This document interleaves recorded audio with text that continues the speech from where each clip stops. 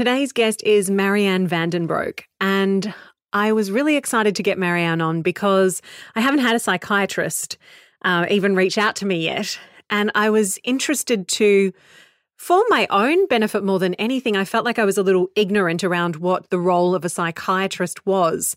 From what I've seen and from friends' experience, it felt like it was more like they were the doctor you would go to get the diagnosis and a script for medication. And Marianne is almost not quite rogue, but she's definitely bringing together psychiatry, traditional psychiatry, with a lot of alternative kind of therapies that there is a lot of research and stuff to kind of back up. So this is a conversation where we do get super dorky and we talk about the way the brain works and certain research supporting things like EFT or EMDR, which you would have heard about in the episode with Lisa Orkin. And we also talk about the role of, being connected to a sense of self and having some kind of connection to a higher purpose. I hope you really enjoy this conversation. If it's your first time here, please hit the subscribe button. There are a stack of fantastic episodes in the pipelines and in the back catalogue. May I introduce to you Marianne van den Broek. Creativity, self-expression, and feelings. Creativity, self-expression, and feelings. Make some noise, make some noise, make some noise, make some noise, make some noise, make some noise, make some noise. It's a podcast. Okay, let's hear it. Hi, I am Dr. Marianne van den Broek, and I am a psychiatrist from the Netherlands. And today I'm talking to Carly because I have this holistic view on mental health. And I was totally triggered by her mentioning self-expression and creativity as being such a vital part of our mental wellness, basically.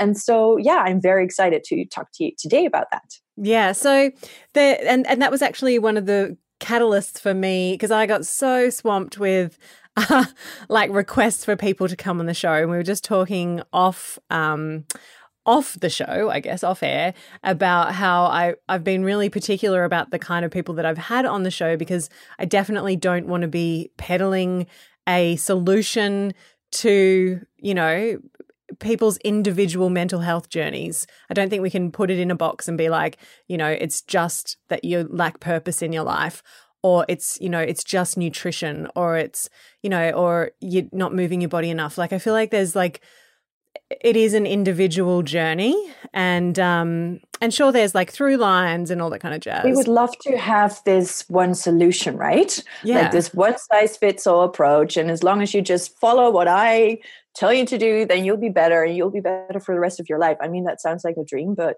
that's not reality, right? Yeah, totally. So I was interested to explore when you reached out and you were like, well, I'm a psychiatrist. And I haven't spoken to a psychiatrist, and I'm actually really interested to explore that world with you because from my own mental health journey, I had experience with other kinds of therapists, psychologists or psychotherapists, counselors, all that kind of jazz, but never with a psychiatrist. And I feel a little ignorant, I guess, around what the role is in the larger kind of mental health landscape. Yeah. Okay. So psychiatrists are the worst at PR. So we're just not very good at representing ourselves. So don't feel ignorant. That's totally on us. Cool. Okay, so the system is probably a little bit different in every country, right? But basically you have psychiatrists and psychologists, and then you have all these other types of therapists, obviously. And psychiatrists are medical doctors. So they first just trained as a general medical doctor. So lots of physical training, basically. So I did 2 years of clinical rotations, mostly being in surgery and being on the wards in a hospital. And then there's a small part of psychiatry in there as well, because there's still sort of this idea that you have the body and the mind, and they're not very connected, like in a traditional medical world, unfortunately. And so then personally, after I became an MD, I first did a PhD, partly because I just love to do research, and partly because I wasn't sure yet what I sort of wanted to be when I grew up. And then I sort of realized, well, I'm much more interested in like emotions and in the mind. And that is when I decided to train to become a psychiatrist. So it's a medical specialty, basically. Whereas psychologists go through like a psychology training, so in university, comparable to me going to med school. And afterwards, they can sort of specialize. So some of them become a clinical psychologist or like neuropsychologist or that sort of thing. And those are probably the people that you spoke to. And then in many countries, there's also very different trainings in different types of therapy. So there's like this huge overload of different types of therapies. So yeah, talking to a therapist can mean all sorts of things. Yeah. And, well, I mean, even on this show, we've had music therapists and art therapists, and you know, there's a myriad of different types of therapy out there. So, how does psychiatry differ in that respect? Is it a therapy? Well, originally, it wasn't that different. So, psychiatrists really come into play when there's disease. Like sometimes you just have a problem or an issue that is really causing you lots of, soul pain, and you go to a therapist. But when you end up at a psychiatrist, then it's really because, well, at least they think there's a disease. So like depression, like anxiety, and usually when it's a bit more severe. So psychiatrists are the only ones, at least in most countries, that get to prescribe medication. So that is one of the reasons that you could end up at a psychiatrist's office. And then also they are trained in different types of psychotherapy. But with the mental health system changing and sort of, at least where I live, like in Europe, everything needs to be cheaper. And we've had lots of training, so we're the most expensive. So they try to sort of get the psychiatrists to do a lot of medication consultations only, and then leave the therapy to the psychologists and other types. Okay, so that explains why when I think of a psychiatrist, I think of the person that I'd go to basically get find the right medication for my condition. So unfortunately, that is what the profession has been sort of, right. Which is part of the reasons why I'm not in traditional psychiatry anymore, because I did not become like a medical doctor and a psychiatrist to only hold a prescription pad. Well, I know that's sometimes it's part of the solution for people, but very often it's only a very small part of the solution. So yeah. Yeah. Okay. So talk to me about your time in psychiatry. What what did you, I don't know, what did you, were there particular themes that would come up over and over again? What were you kind of witnessing in that space? So I worked as a clinical psychiatrist when I was training as a psychiatrist. And so I was like in the wards where there's really severely ill people, like with psychosis and severe depression or severe anxiety, that were often like suicidal or like very, very mentally deranged. And but also like I worked in like a medical hospital. So I worked on a ward where they did the electroconvulsive therapy. I don't know if you've ever talked about that on a show. Probably not. Oh my God, no. So is that like where they almost like electric shock therapy, where they put things on flew over the cuckoo's nest, right? Oh my God, wow. Yeah.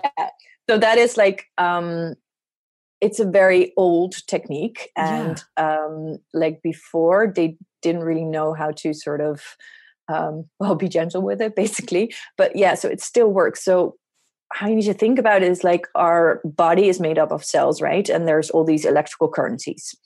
And in some severe depression, and also sometimes in severe anxiety, there's just this like the currency in the brain is just not moving the way it should. And sometimes like actually applying electrical shocks to the brain can sort of cause a reset.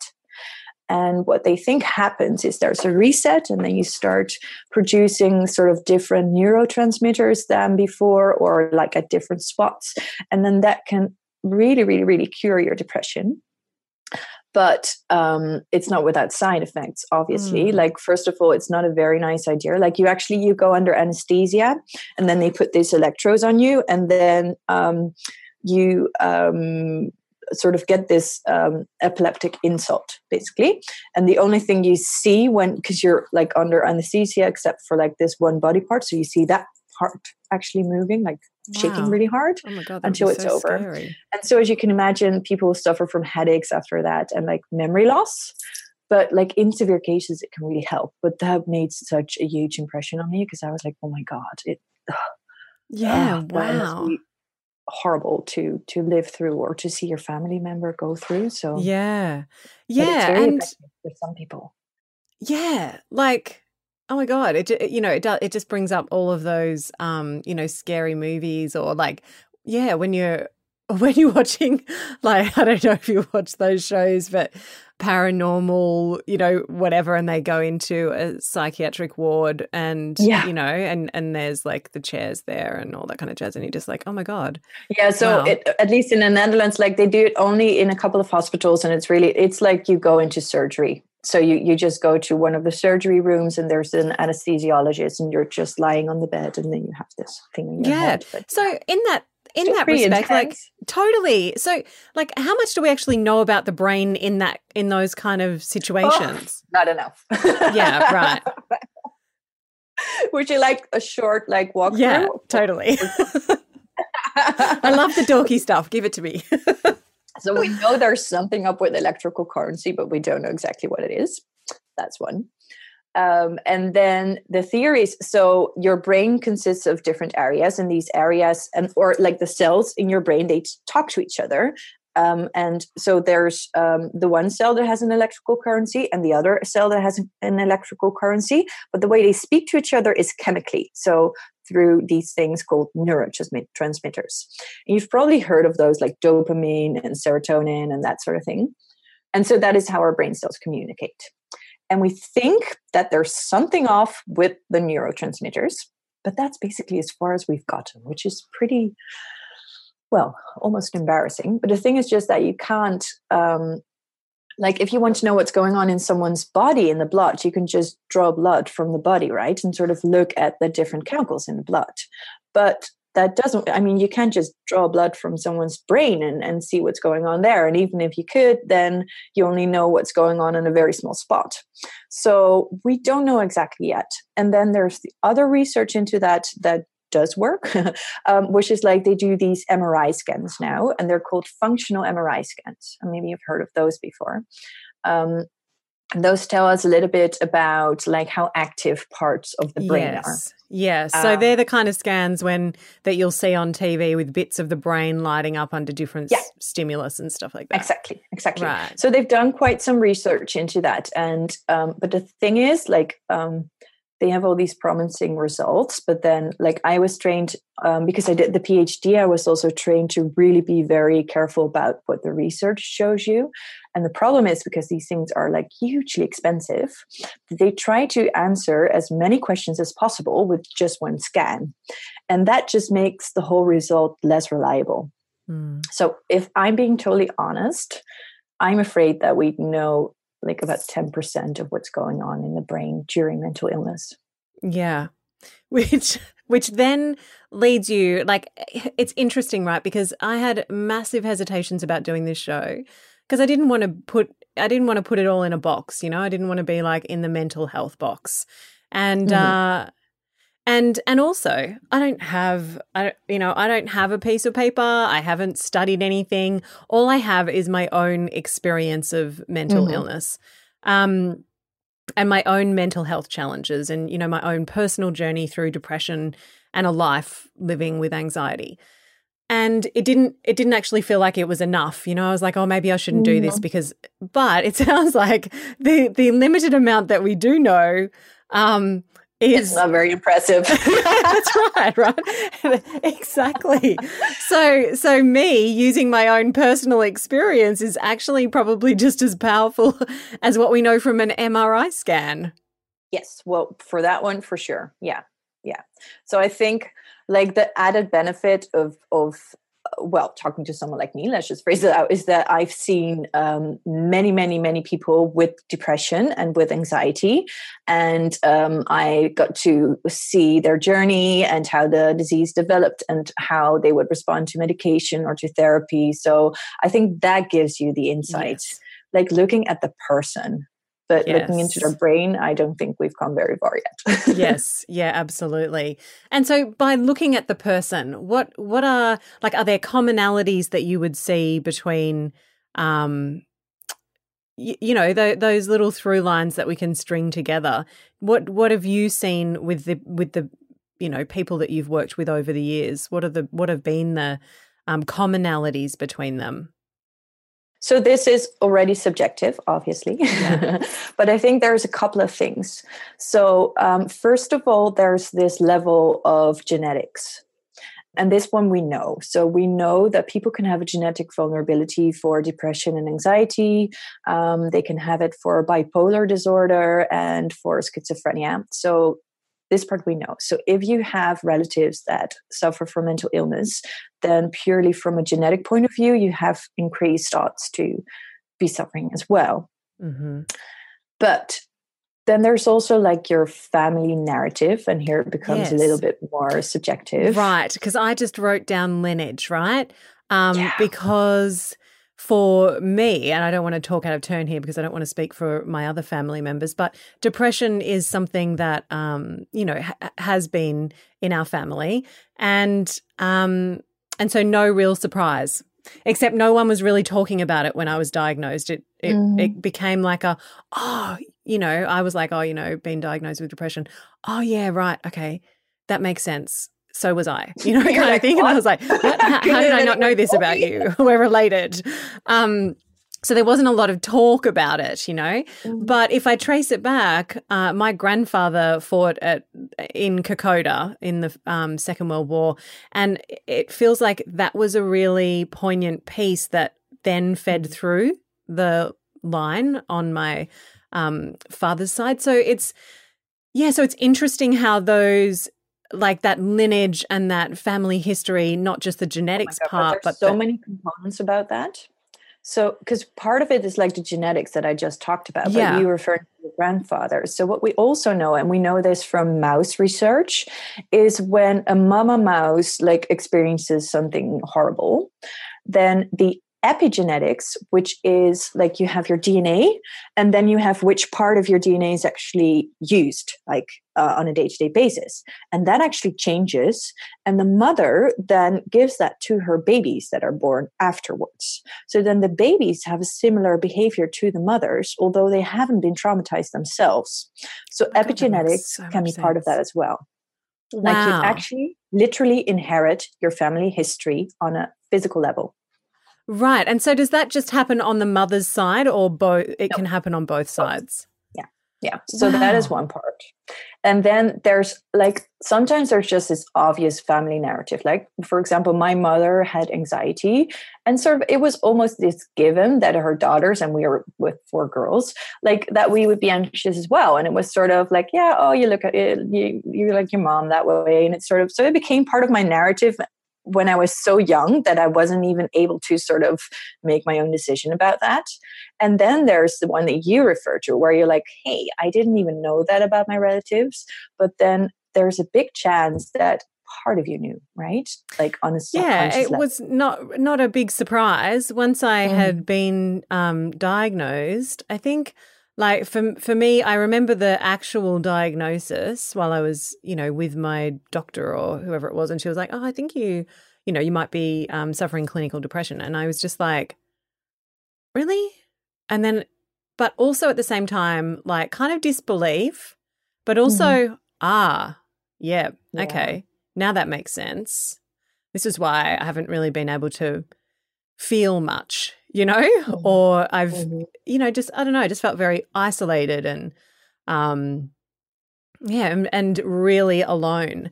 And then it just kind of made sense, right? Like I'd kind of always, or even with the anxiety, I don't think I really understood the anxiety piece, and where it came from until very recently. Like I knew my mum was anxious, but I hadn't put together the reasons why and and how that kind of travels down.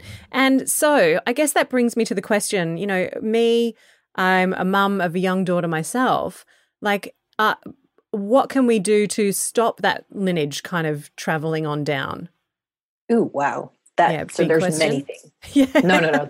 There's just so many things. So that's the really good news. Because just a short. So I actually suffered from anxiety and depression myself, and I have 2 very young children. So it became quite personal to me as well to sort of figure out like how to fix this. So let's just start with the bad news. Like, you may have given her the gene that makes her a bit more vulnerable. And then you may have also given her part of the epigenetics, so like the DNA transcription thing. And now the good part, we can totally change those things. Cool. So what's just really, really important is, so let's start with the genetic vulnerability thing.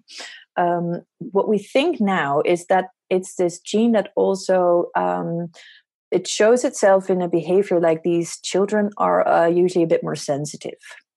And not like, oh, they cry, but they're just like sensitive to all the surrounding, and also on an emotional level, but also like just for noises and that sort of thing. Yeah, totally my daughter. From the day she was born, way well aware.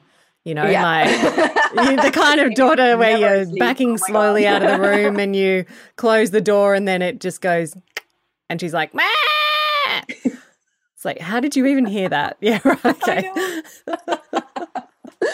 Okay, so for the longest time, they thought that this sensitivity was just a problem and an issue. And it's like, oh my God, like that's never going to be a very healthy functioning adult, right?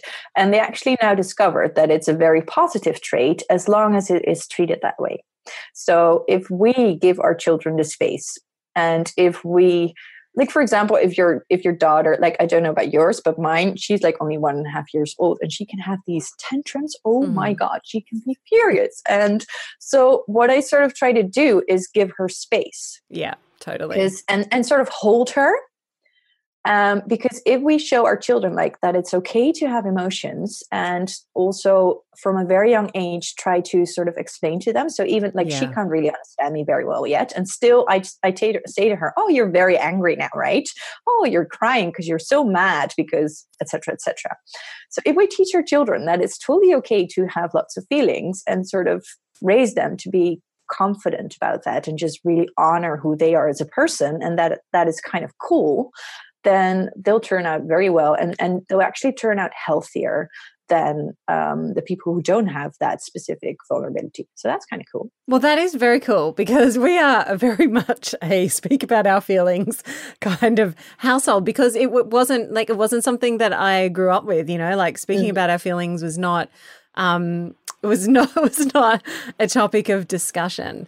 So and feelings are so important to me after experiencing really numbness for quite a while and having to rediscover, oh, this is what joy feels like. Oh, this isn't feeling safe, or like stretching out into different emotions and allowing myself to feel rage and allowing myself to just feel the whole breadth of emotions. Feel the feels. Yeah, that's it, right?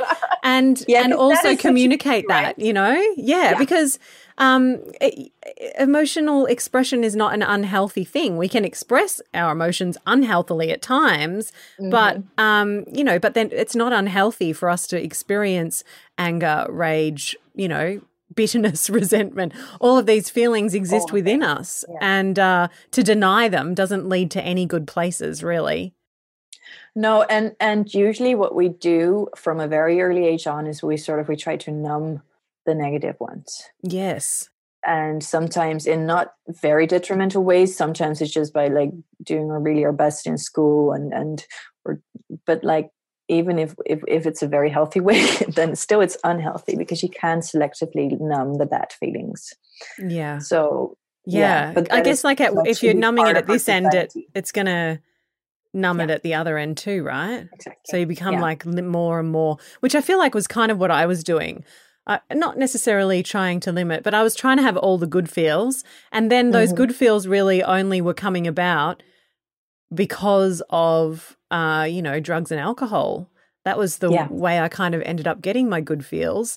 And then and then just ended up completely numb. So, and you know, like what comes up must go down, or whatever it is. What goes, up must come down. So that's right. So, so like it's all good for me to go out on a weekend and take some ecstasy, but you know, Tuesday I'm not going to be feeling very good. So it was like, and I guess like producing those, you know, those chemical reactions in the brain, which I'm quite sure that, you know, that's how those kind of upper drugs kind of work. Then does it then impact how those things are naturally produced within our brains? So what we know from addiction is that, so it's especially dopamine, which is one of your happy neurotransmitters. And what we know from addiction is that you need more and more and more to get the same result. And so obviously, if normally you get dopamine, because it's your reward neurotransmitter, but reward can also be in, I'm going to sit outside in the sun for 5 minutes now. Yeah. Which is more my style of, you know, that's more my party style these days. But then if your body is used to getting like hit with 3 ecstasy pills over the weekend, well, no way sitting in the sun for 5 minutes is going to give you that. Yeah, totally. No. Yeah. So that is for drugs or basically for all addiction. That is the most important reason. Yeah. And then also you're depleting your body, right? So just depriving it of all these nutrients that will help you sort of have like the good brain functioning. So that is also part of the reason. And then just thirdly, just the emotional numbing, like when you become so used to it, then you just sort of lose touch with the emotions, like you sort of unlearn feeling in a way, I think. Yeah. Cool.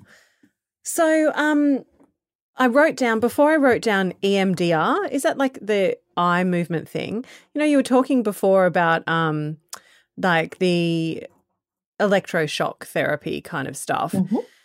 Does like the EMDR stuff, is there evidence to support that kind of works not in a similar way, because it probably doesn't, but in terms of like changing neural pathways and okay, stuff I'm going to disappoint you again. Yeah. We have no idea how EMDR works either. Okay, cool.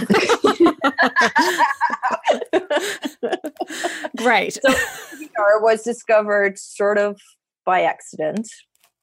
And then it turned out that it was very, very effective treatment for trauma.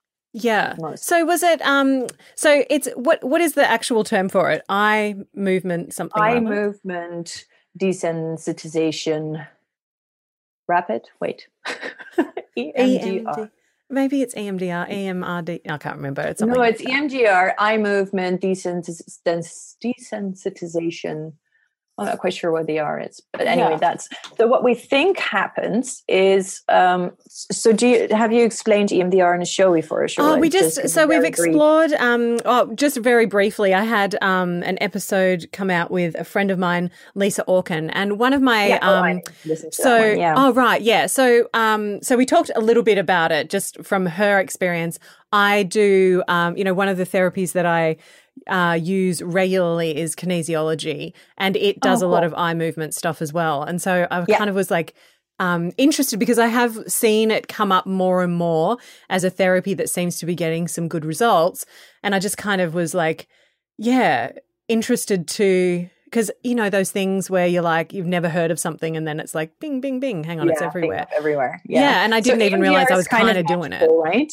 EMDR is kind of magical in the sense that it's brilliant treatment. Like people who've been traumatized for years and years and years can have like 3 sessions and sort of go on living a very normal and healthy life. So that's pretty cool.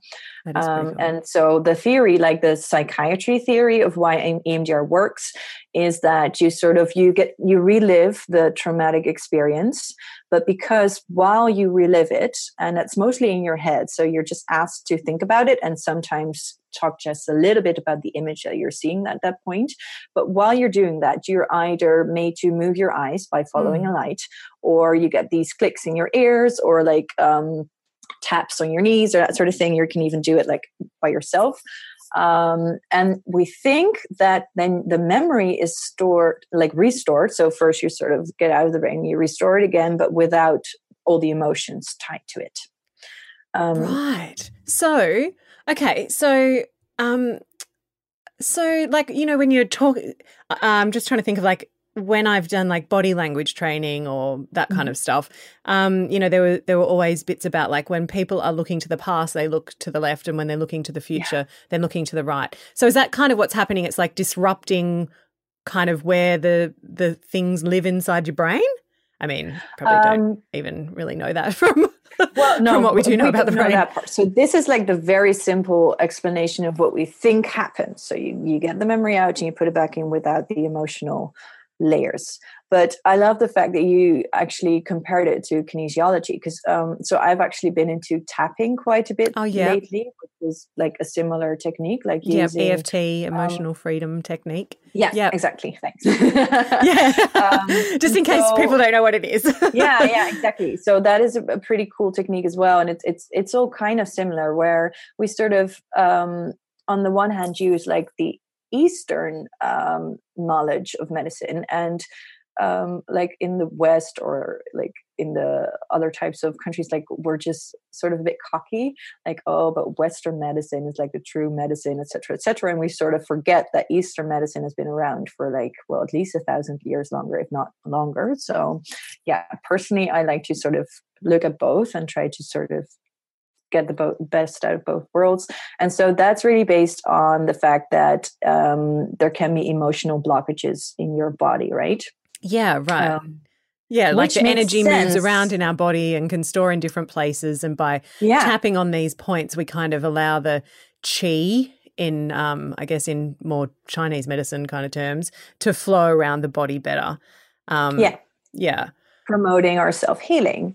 And now that totally makes sense with what we just talked about, like that the body is actually made up of all these electrical currencies. So it's really not that different from what we already know in like our Western medicine.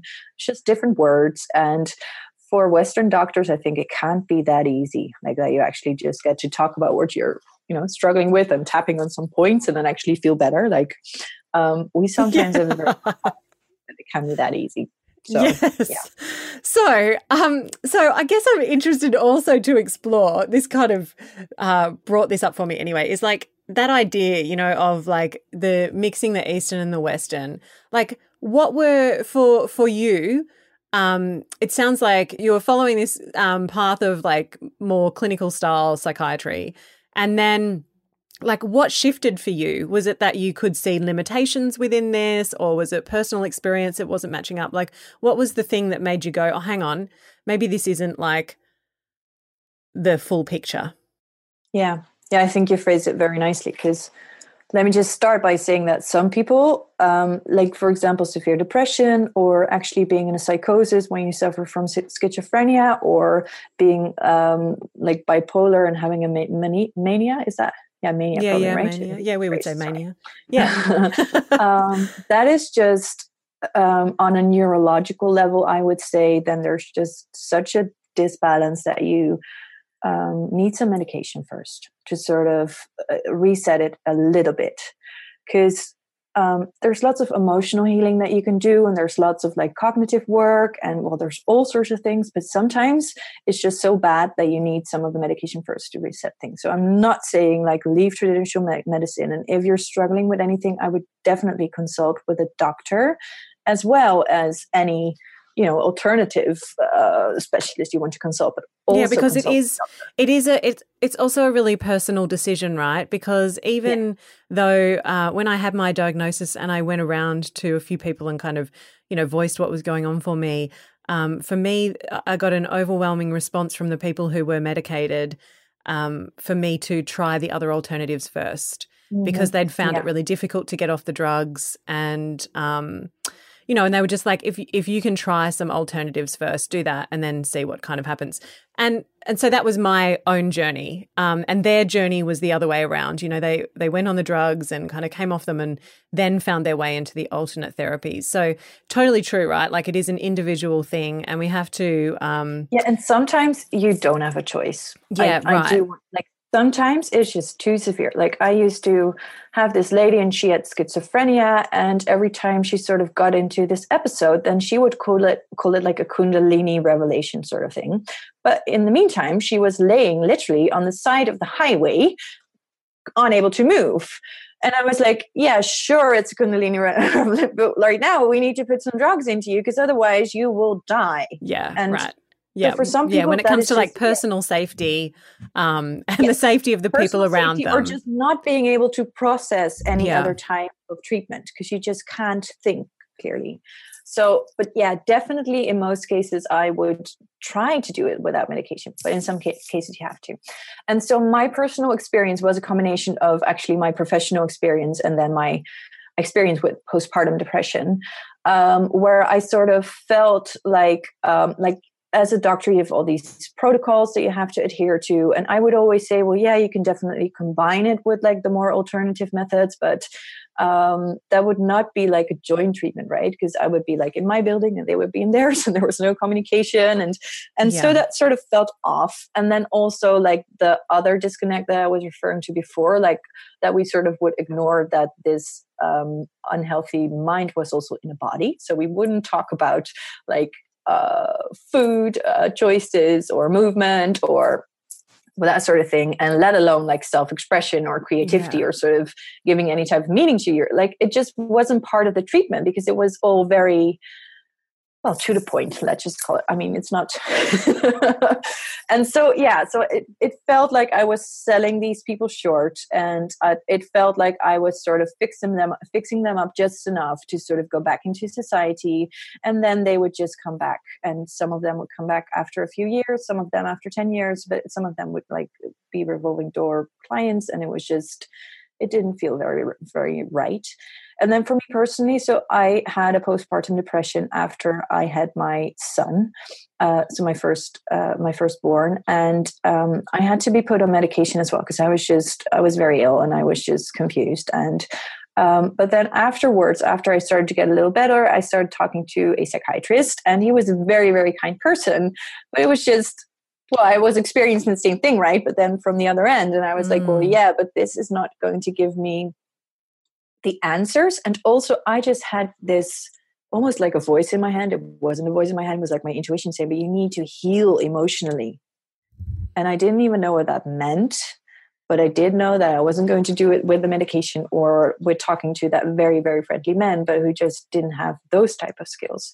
So that is when I sort of started to do my research and sort of expanding my horizon. And eventually, so I ended up sort of finishing my psychiatry specialty training. And then the day I finished and got my piece of paper, I quit.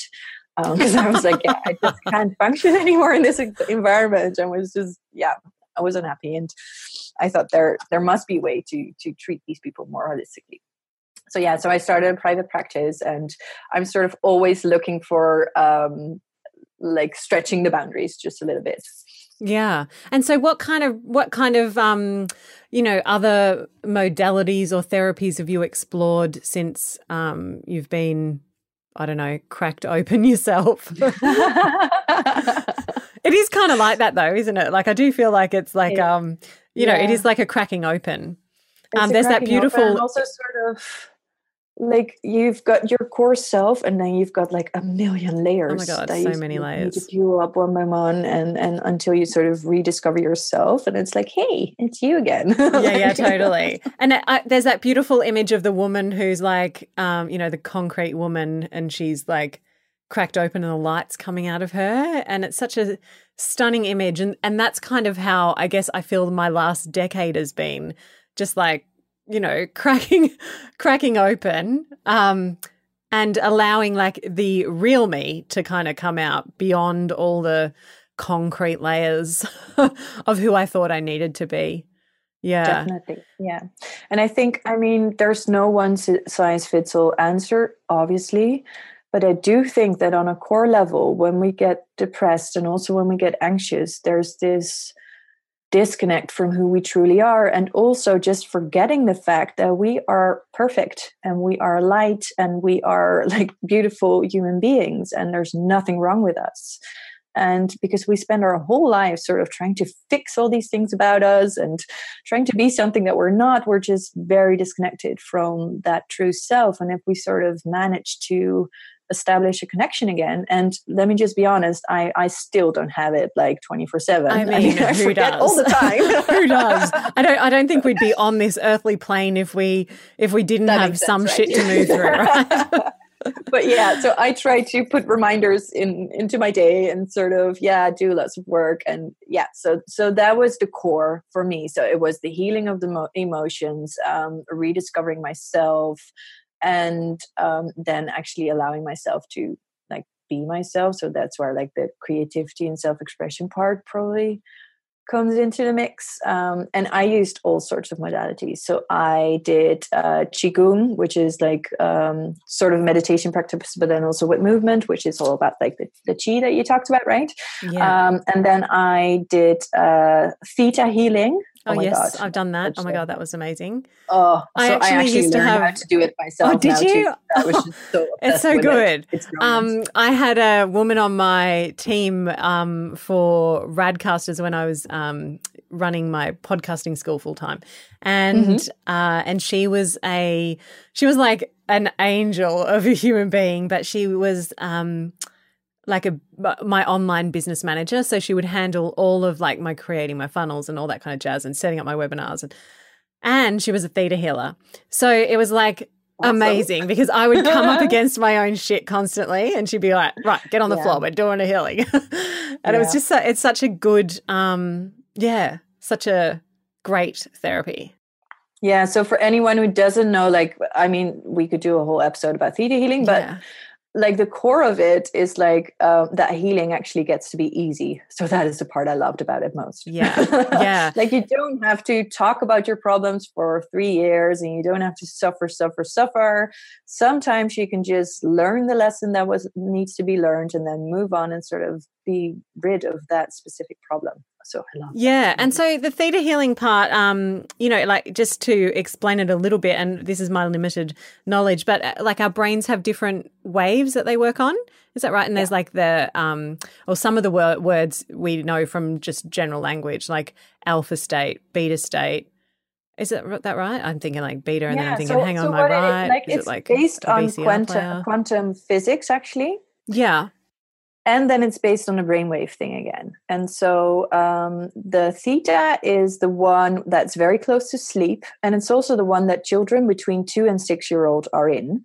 And so if you know a 2 to 6-year-old, then you know that you can sort of tell them something that might be completely ridiculous. And on first glance, they will believe you. So their brain is just very open to all types of suggestions. And when you go and do the theta healing, you actually bring the brain back into that state.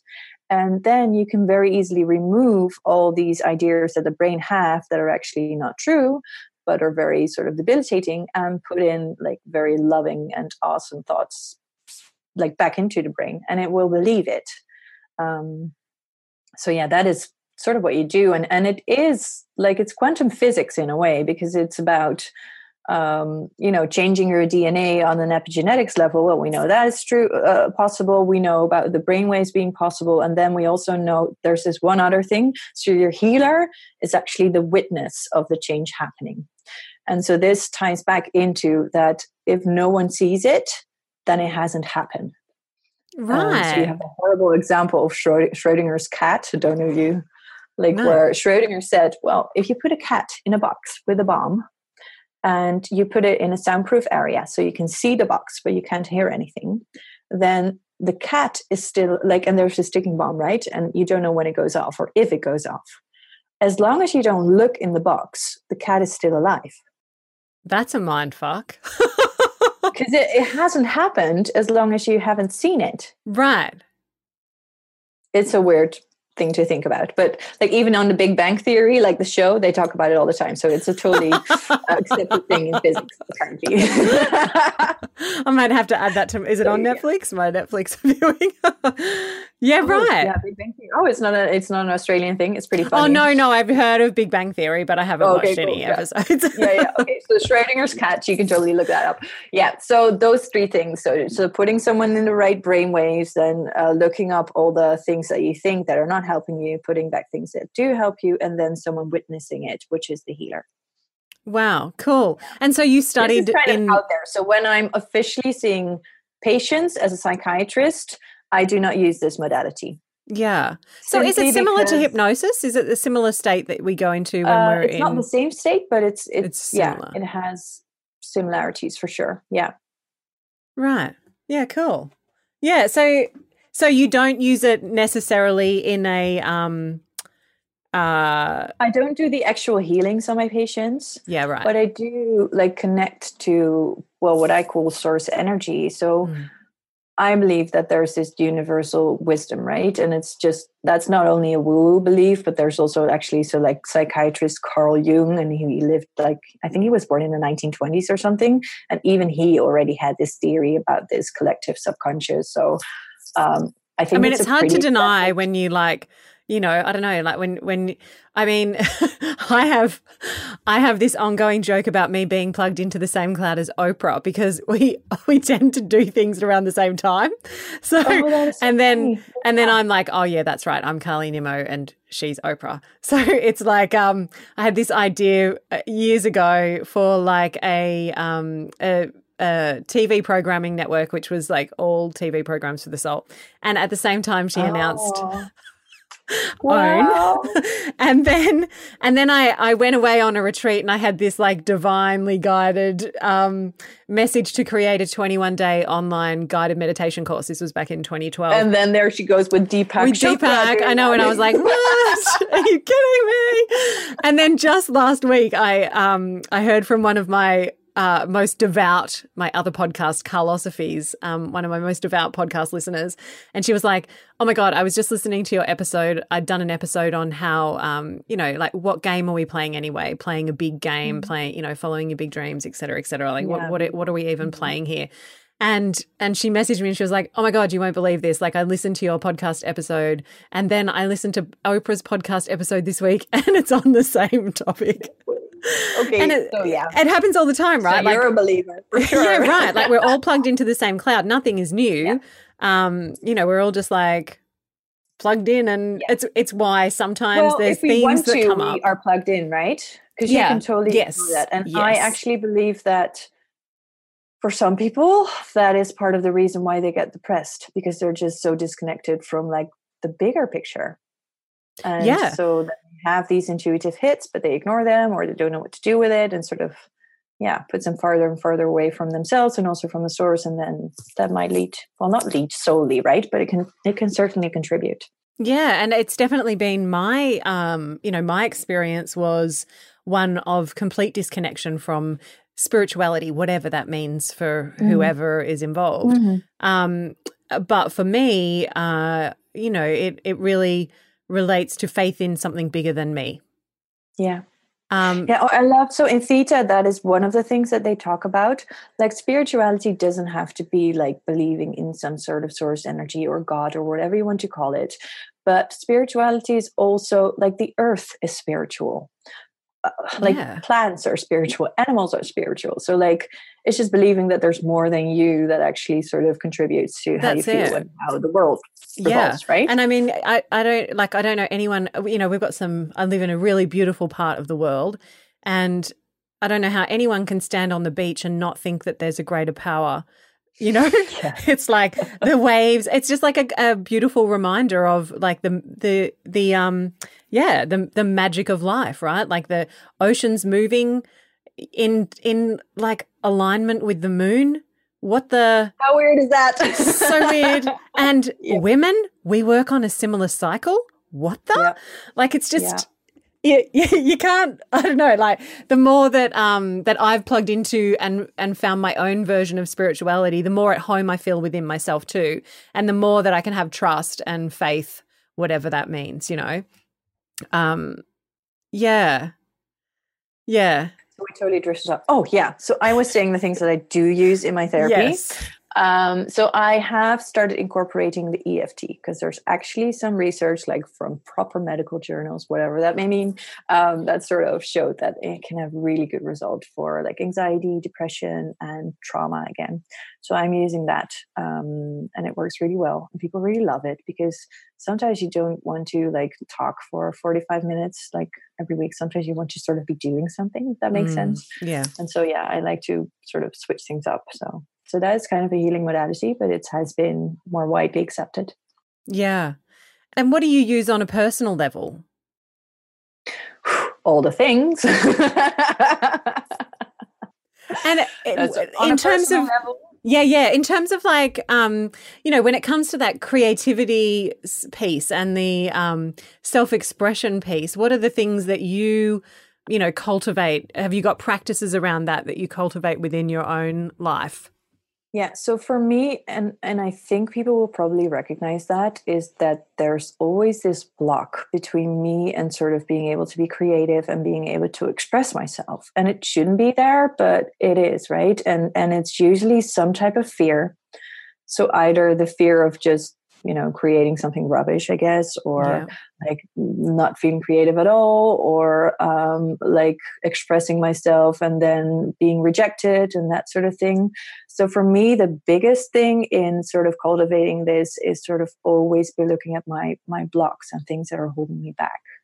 And I know that when I haven't been creative, so for me, I love writing especially, but also just, you know, being around creative people, looking at art and that sort of thing. And if I haven't been doing that for a while, then I know something is off. So yes, I know that isn't it funny? Because it is one of the first things that can drop off, you know? So it's like, when I know just the last month or so has been like crazy busy for me.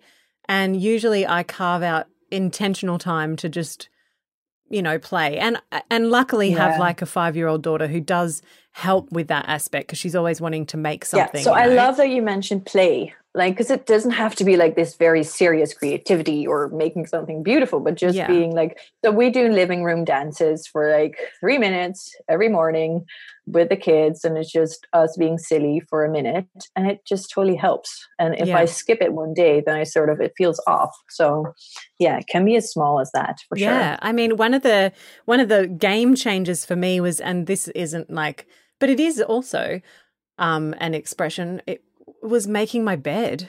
You know, it was one of those things. Yeah. And I actually identified this on one of my Carlosophy's early episodes. I've made it every day for over 3 years now, even if I'm on holidays, because it is just one of those keystone habits, like creativity, that falls on by the wayside when I'm struggling with something. But if I can commit to just like making the bed, I don't know, it was profoundly life-changing for me, just making that commitment to myself and then every day seeing it through. It shifted everything. Yeah, I love that. Yeah. So I think that the funny thing is that sort of sometimes we need to trick our brain into believing something. And I think so the making the bad habit is such a beautiful one, because if you're making your bed, then apparently you're doing all right, because otherwise you would be lying in the bed or sort of leaving it untouched. Never getting out of the bed. So you're sort of telling your brain, hey, we're all right today, right? Yeah, exactly. So there's lots of habits. And also don't freak out if you hate making your bed, because there's just some people who are like, no, I can't do that. Yeah, right. Right. But that's when the key of like, you know, listening to yourself and what makes you feel good, because it could have easily have been anything. It could have been like, you know, carving out 5 minutes for a cup of tea every day, like whatever it is. For me, the bed did represent something, right? Like it did represent, this was a space when I'm exhausted, I just don't want to get out of here, like ever. And I think many people who've struggled with depression and anxiety recognize this one. Like totally. Yeah, and so it's like symbolic, you know? Yeah. And I work from home, and I usually go to the toilet in our ensuite. And so I'd walk past my bed all the time, and when it wasn't made, it would just be like more clutter, more, mess, and I don't cope well in that kind of environment.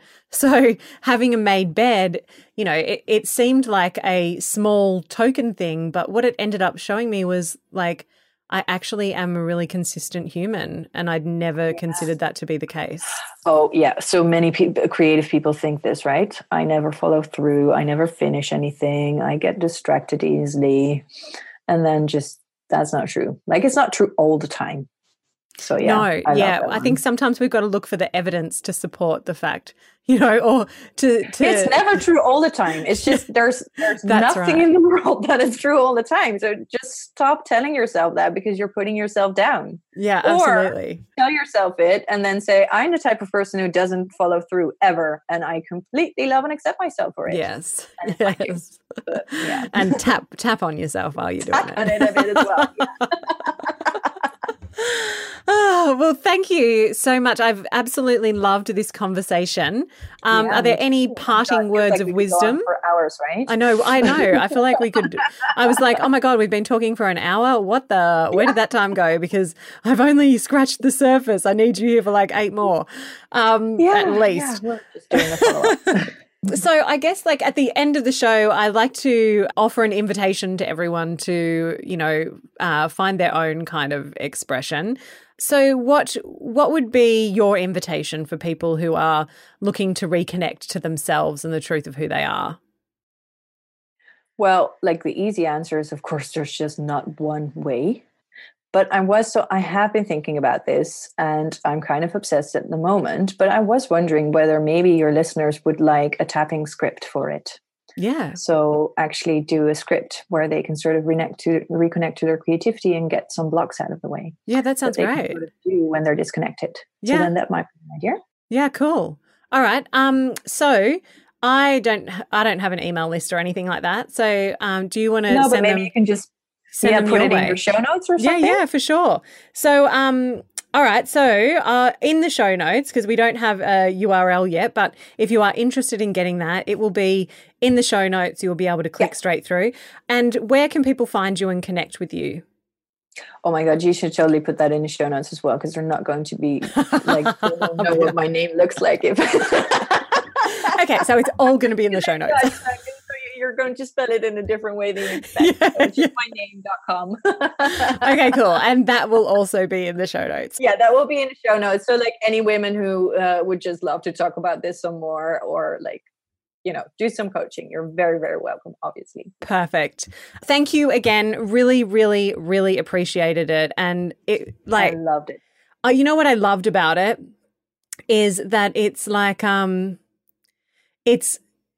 I love that you have married both together. I love that you've married the clinical side of things with like this more spiritual side of things, because I do feel like that's kind of the missing piece, is that belief in a higher purpose.